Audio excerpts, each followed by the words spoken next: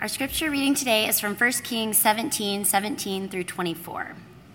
After this, the son of the woman, the mistress of the house, became ill, and his illness was so severe that there was no breath left in him. And she said to Elijah, "What have you against me, O man of God? You have come to me to bring my sin to remembrance and to cause the death of my son."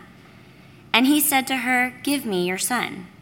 And he took him from her arms and carried him up into the upper chamber where he lodged, and laid him on his own bed.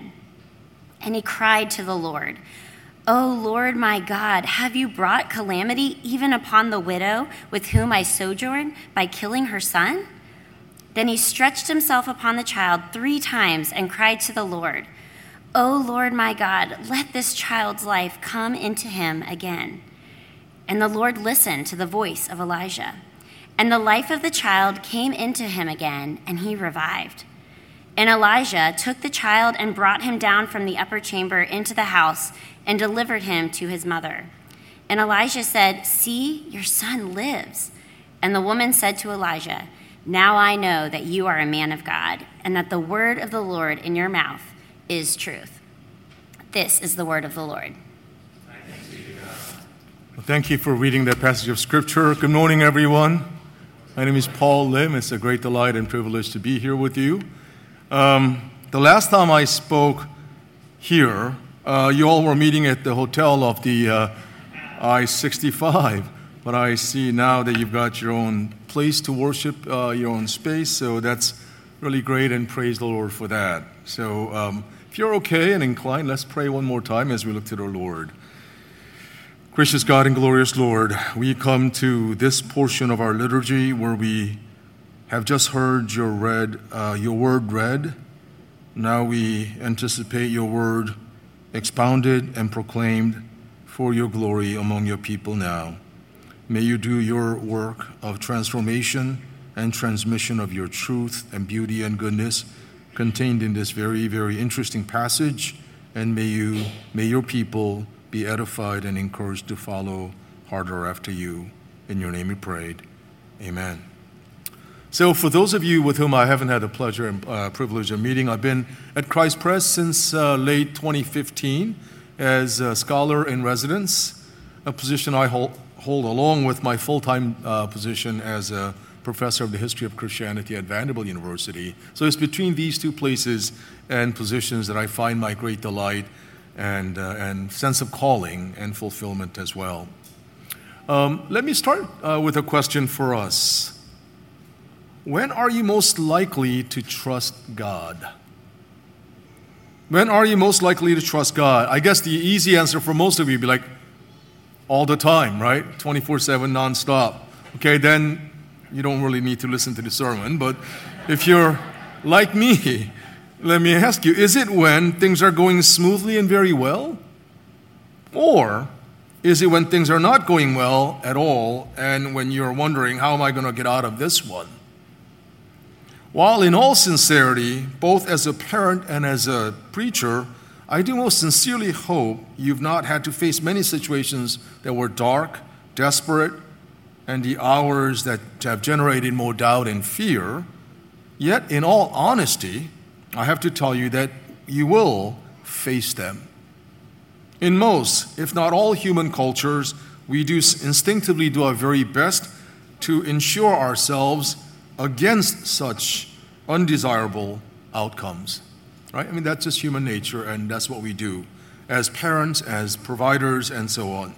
And yet, when I ask myself this same question, I am, as embarrassing it is to say, likely to forget God when things are going great, and also I'm likely to blame God when things are going terrible. But if trusting is similar to being aware of and being dependent on God, then it would definitely have to be when things are going haywire, at least for me. We're starting a new series, a sermon series on Elijah, and I usually preach once a month, mostly at Old Hickory, but I am supposed to be going around to these other locations. I haven't gone around here in quite a while, but I don't know why, but we'll leave that for another day. Each time I preach, I don't get to pick the text. Most of the time, I'm usually given a title, so I feel like I'm taking an English final exam with an essay to write. You show up and they tell you this is a text and this is a title, good luck, or blessings, or whatever. This essay being the sermon to be delivered that Sunday. So when I was given this text and I read it, my reaction was all too typical. Oh, shucks, how will I preach this one? That's why I far prefer to pick my own text. But what relevance is there of this story of the ravens, widow of Zarephath, and prophet Elijah with my life in Nashville, Tennessee in 2022? Might be the question that might have been generated in your heart as our friend read the text for us this morning, as it was my own question when I was given the text a month and a half ago, and I read it the first time, and I said, what do I do here, right? So, but then as you actually kind of think about this text, there is more to it than I initially thought. So what I'm going to do this morning is to actually give you a little bit of a context by starting from the beginning of chapter 17 to introduce the story of Elijah and then kind of climax or kind of reach the final with this text that we have just read. So I don't know what you think about Elijah. I mean, what do we know about Elijah? Let's do a crowdsourcing session for the next 90 seconds. What do we know about Elijah? Prophet, okay, prophet Elijah. What else? Sorry? Still alive, so never experienced physical death. Okay, great. What else?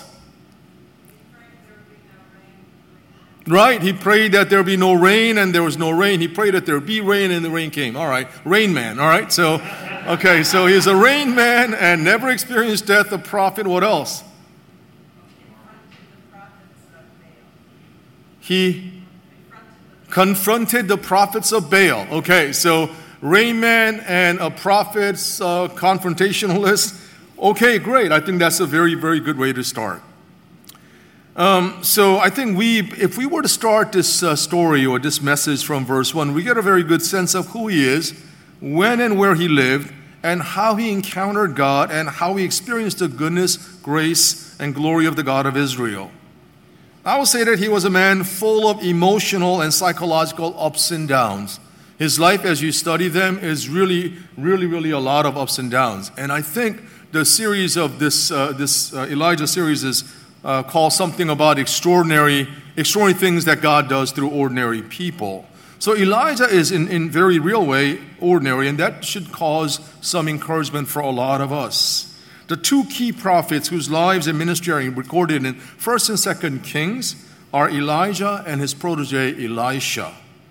They were by no means perfect. Elijah had issues, I think, what we will call today with some mental health or depressive type, who has severe ups and downs, and we'll see throughout the series about those issues. Elisha had issue with anger management.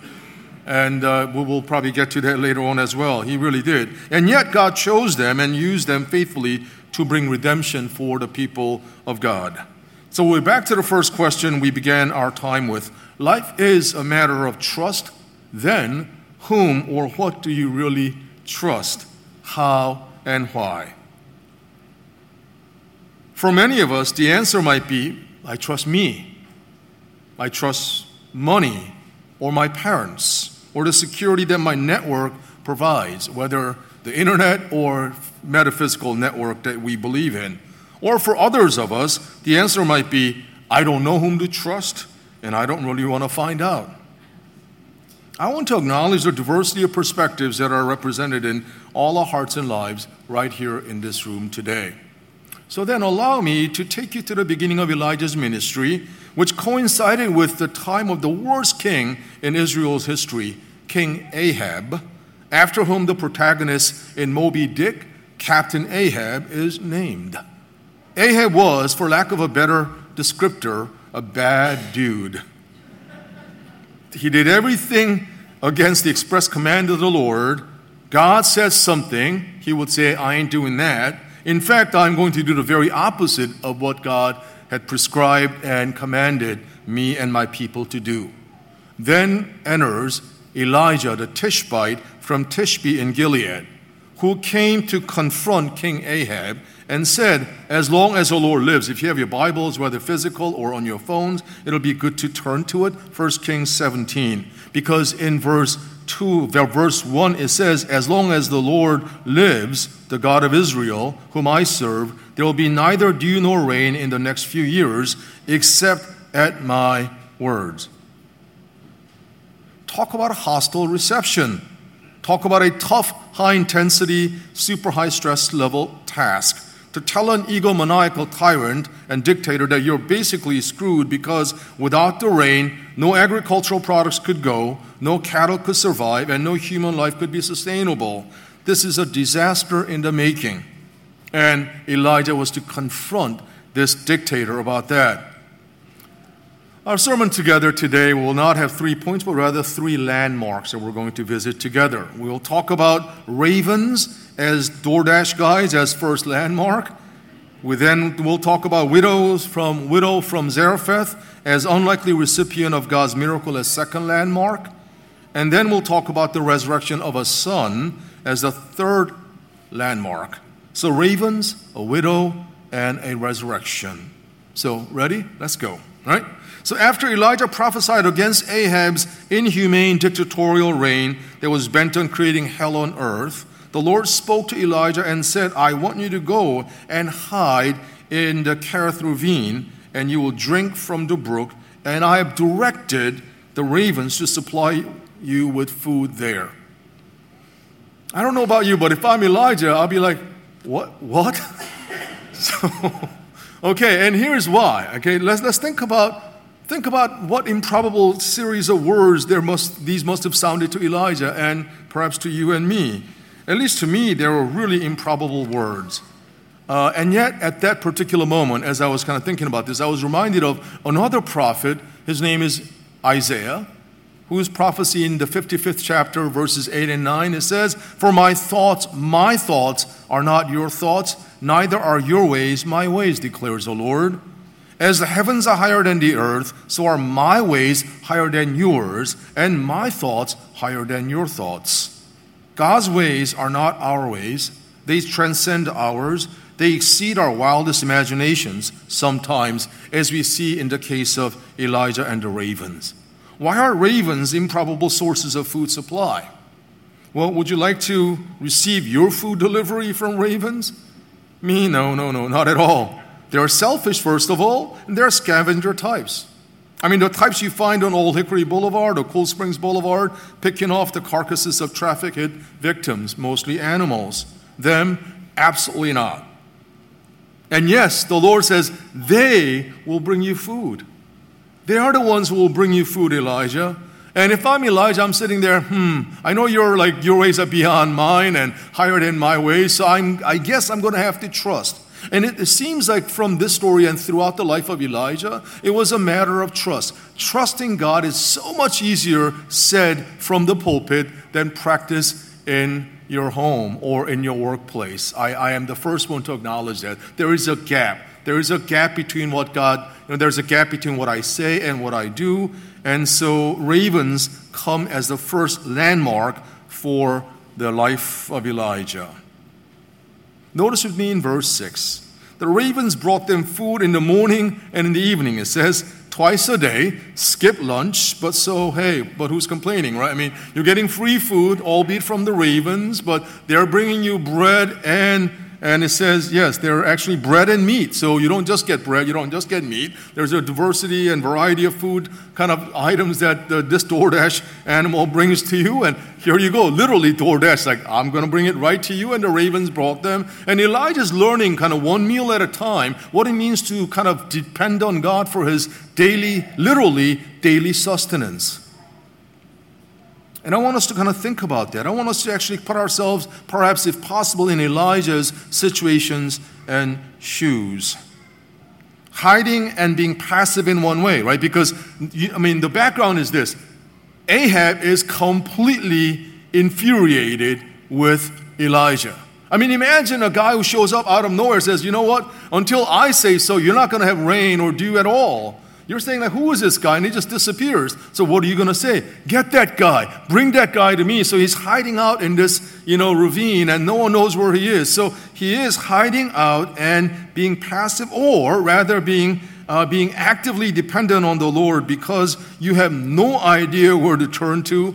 You have no idea whom to trust, certainly not your emperor or king, and so you are pressed up against the wall and you are trusting God. I don't know about you, but COVID-19 is something that I've never experienced before, and I'm sure you haven't either.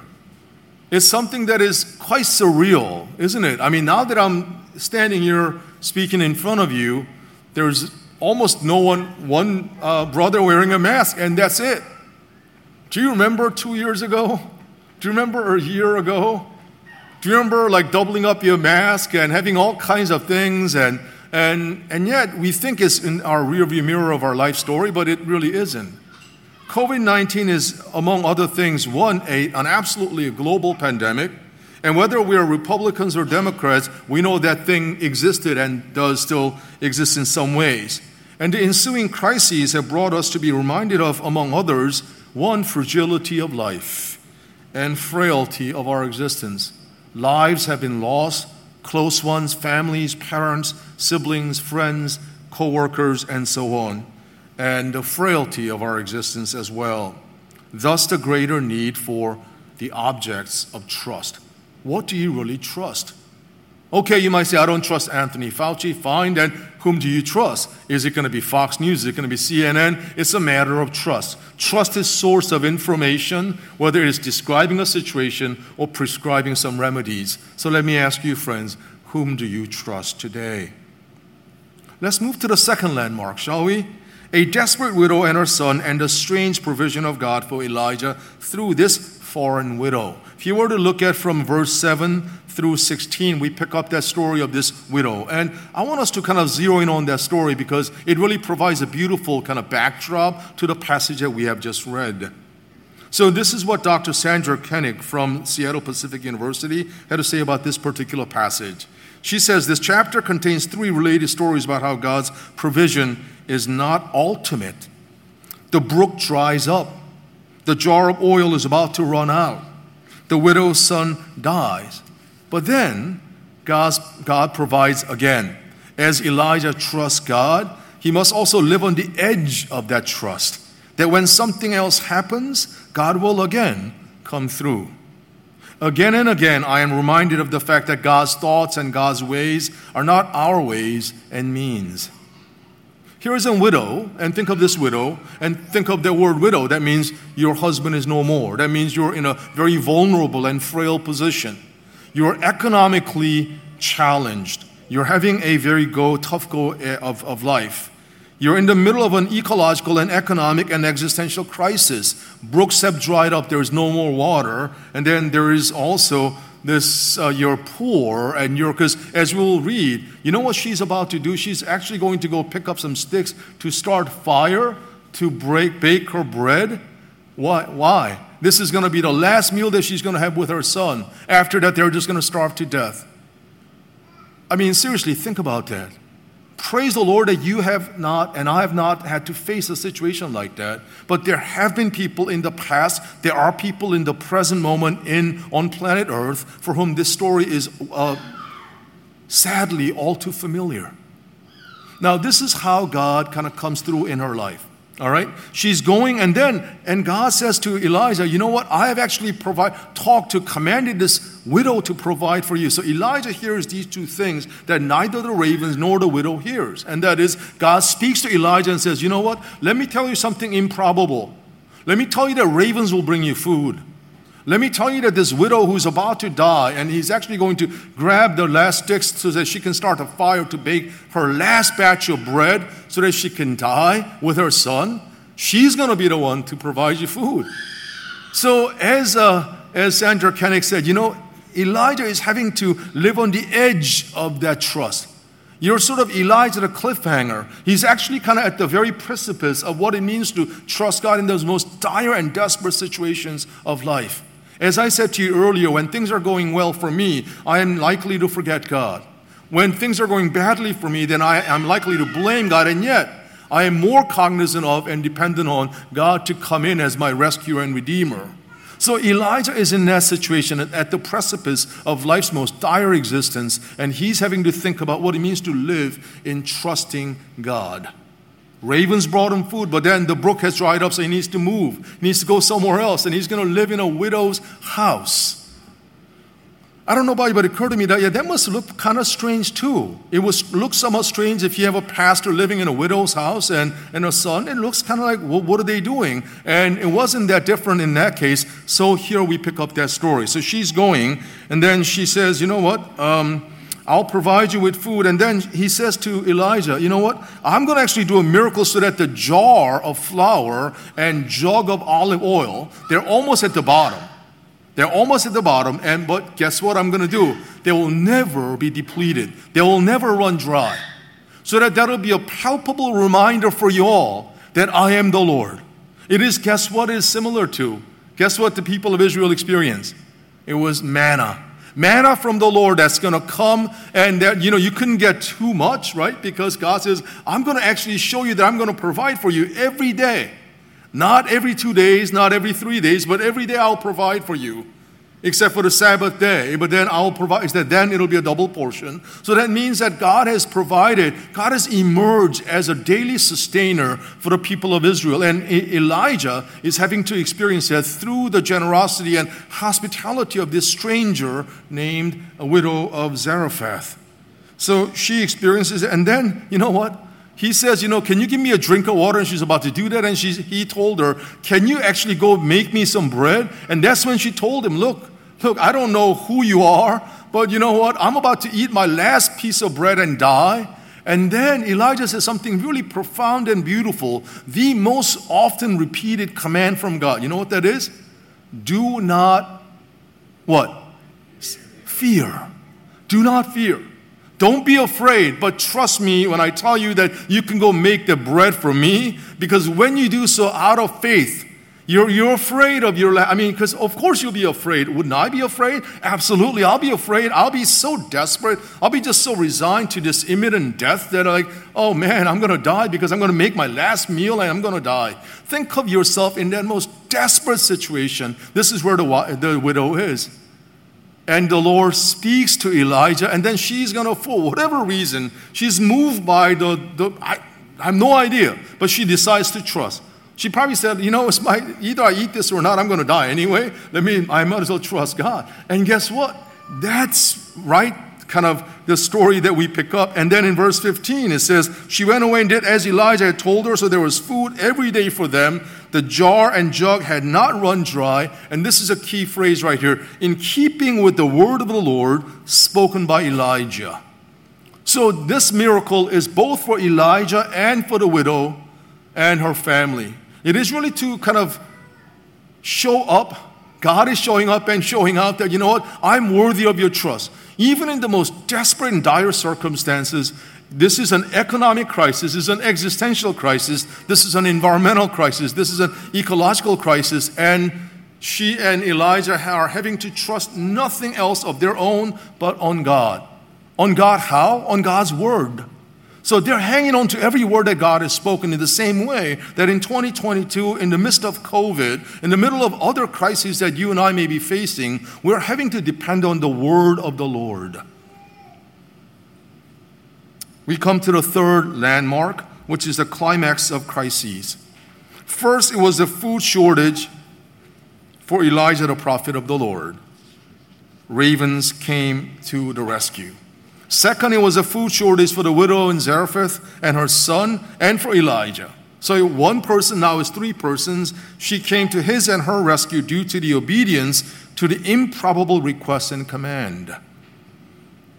Again, don't be afraid was the lesson she likely learned, however temporary it might have been.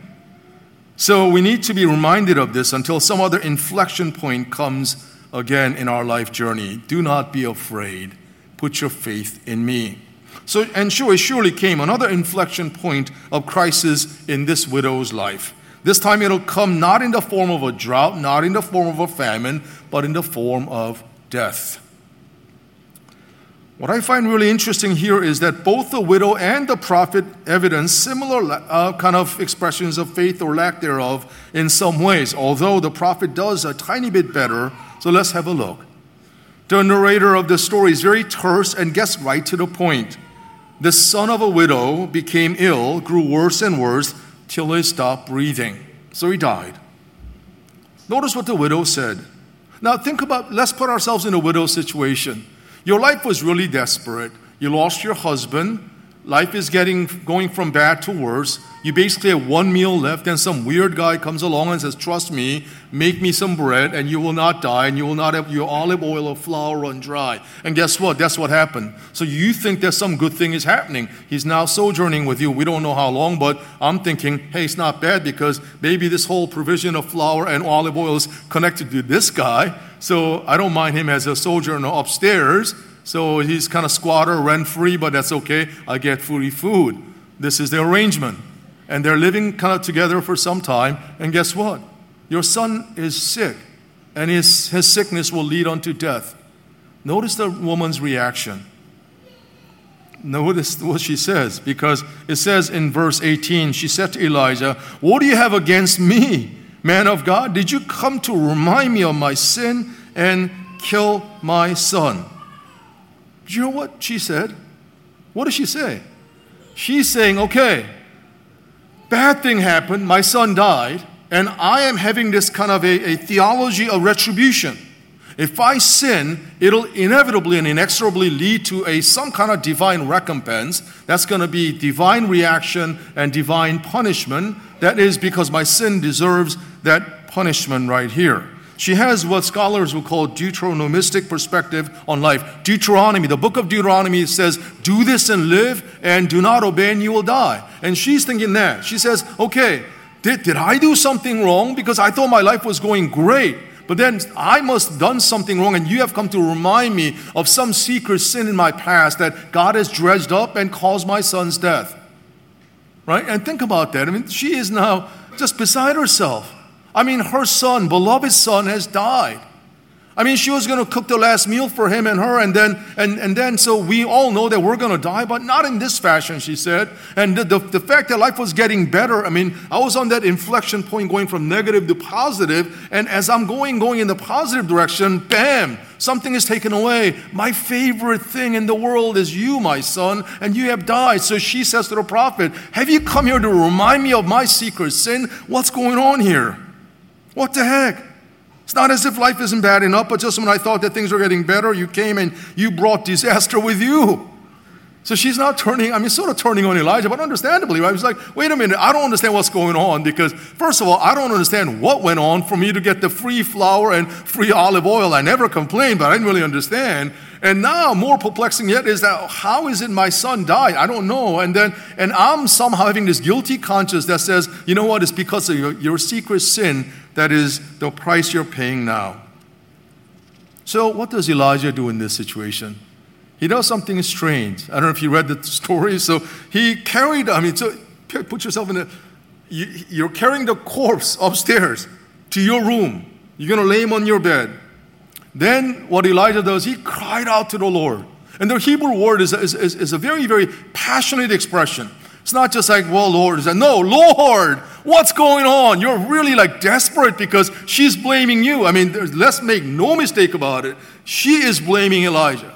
So what does Elijah do? He brings that up to God and says he's not sort of blaming God, and yet he's not saying, Lord, you're such a wonderful God. I mean, obviously, Elijah is also desperate. He's like, Lord, I thought things were not great because I was fed by the ravens and then fed by this widow, but then what's going on here? And this is what he said, Lord my God, have you brought tragedy even on this widow I'm staying with by causing her son to die? So he's expressing his honest feelings in front of God. And Elijah is nothing if not honest in front of God. And I think there's a lesson to be learned. I think a lot of Western Christians believe that, we got to be kind of nice before God and make our words be very, very, may our words be very, nicely chosen and wonderfully kind of phrased. Elijah does none of it. He's like, Lord, what's going on here? I don't understand. Have you actually brought disaster upon this woman and her son to die? And he's basically saying, I am somehow implicated in this plot, so I want some clarity. Or he's basically saying, I want you to answer for this. Elijah, the cliffhanger, once again. Cried out to the Lord in the second time, though. He says, Oh Lord, my God, let this child's life come into him again. So Elijah's situation is desperate all the way through.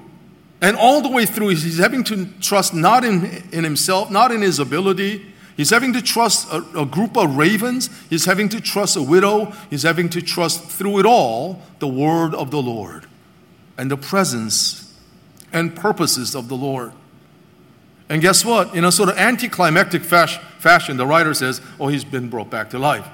And so he brings him downstairs, and she's shocked to her core, obviously. And then it says in verse 24, I know that you are a man of God, and that the word of the Lord from your mouth is the truth. So this is about the resurrection. This sermon should not be a moral tale of a hero of faith. In fact, this raising of the widow's son from death is pointer forward to the death and raising of life again of yet another son.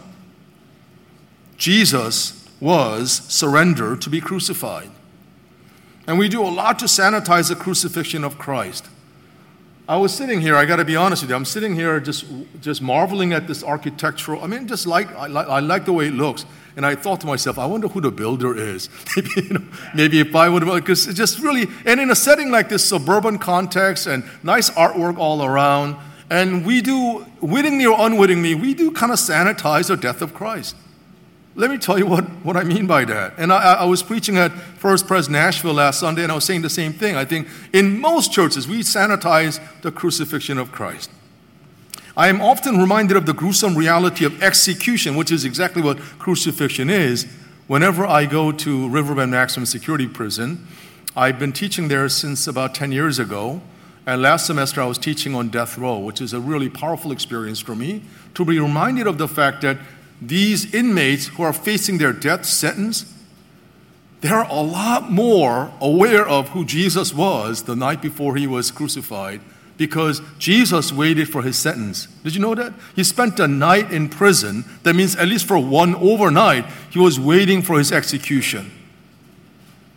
So this is what we often do. If you were to ask someone in the first century Roman Empire if they could identify the worst possible way for them to die, aside from dying of hunger or in a plague, they will unequivocally say, the worst way for me to die, for anyone to die in the Roman Empire, is to die on a cross. For that was the way the Roman Empire signified and claimed its uncontestable power over its subjects, especially the riffraff, the criminals, those up to no good but sucking out the blood of the empire kind of people. Rome flexed its muscles over them by nailing them to the cross. So imagine if you're an archangel, all right? Imagine you're an archangel and you were to ask God, Lord, it's pure craziness that you're going to have your son die. But so if you must do so, how would you like to make sure your son died? And let's say you get the answer from the Lord saying crucifixion, you would actually be horrified and shocked to your core. The angels long to see how the redemption will be. And this is not what they anticipated. That's not how we would have written the story. And yet the resurrection of the greater Son would come through precisely that method, the mode of the most horrific and gruesome mode of dying. Remember, friends, God's ways are higher than our ways, just as heavens are higher than the earth. God's way of ensuring life for all of his children had to go through the pathway of death for his one and only beloved Son. It is his resurrection that gives us true hope, and he therefore becomes the object of ultimate trust for me and for you. And our entire worship liturgy, the prayer, confession of sin, songs we sing, and the Eucharist that we're about to participate in are poignant and powerful and purposeful reminders and communicators of that tangible reality of Jesus being the Son of God, very God of very God, eminently and entirely worthy of our life trust. Friends, I don't know your age. I don't know your life story, what you're excited about, what you're afraid of, or whom you're mad at. I don't know any of that. But no matter, let's come to the table where we encounter risen Christ, who will offer himself to us at no cost to you or me, but at all the costs in the cosmos for him. He died for us. He rose again for us. He loves us. He says he likes you so very much that he says, I stand at the door and knock. Will you trust him enough to let him in and say, yes, Lord, I want to entrust myself to you? Let's pray. Gracious God, we have just begun the series on the prophet Elijah, and we're reminded of the fact that it's not because of Elijah's extraordinary faith, but the extraordinary provision of you and the surpassing and transcending words of wisdom that often seem improbable to us, that have brought that emergence of that provision for you. Lord, as we come to your table now, may we also think about how improbable these things are, that the eternal Word would become enfleshed, that this God-man would die for us, that unperishable will be perished, that immortal will experience the blow of mortality, that through all of it, death will be swallowed up in victory. And as we come to the table, not because of any of our own deserts, but because of the entire merit of Jesus Christ, may we come to you humbly and joyfully, recognizing our own undesert, but also recognizing the entire trustworthiness of your word that says, come unto me, all of you who are weary and heavy laden, for I will give you rest. May this coming to the table give us that rest we need and be the provision for our life journey, both here and now, and there and then to come. In your name we prayed. Amen.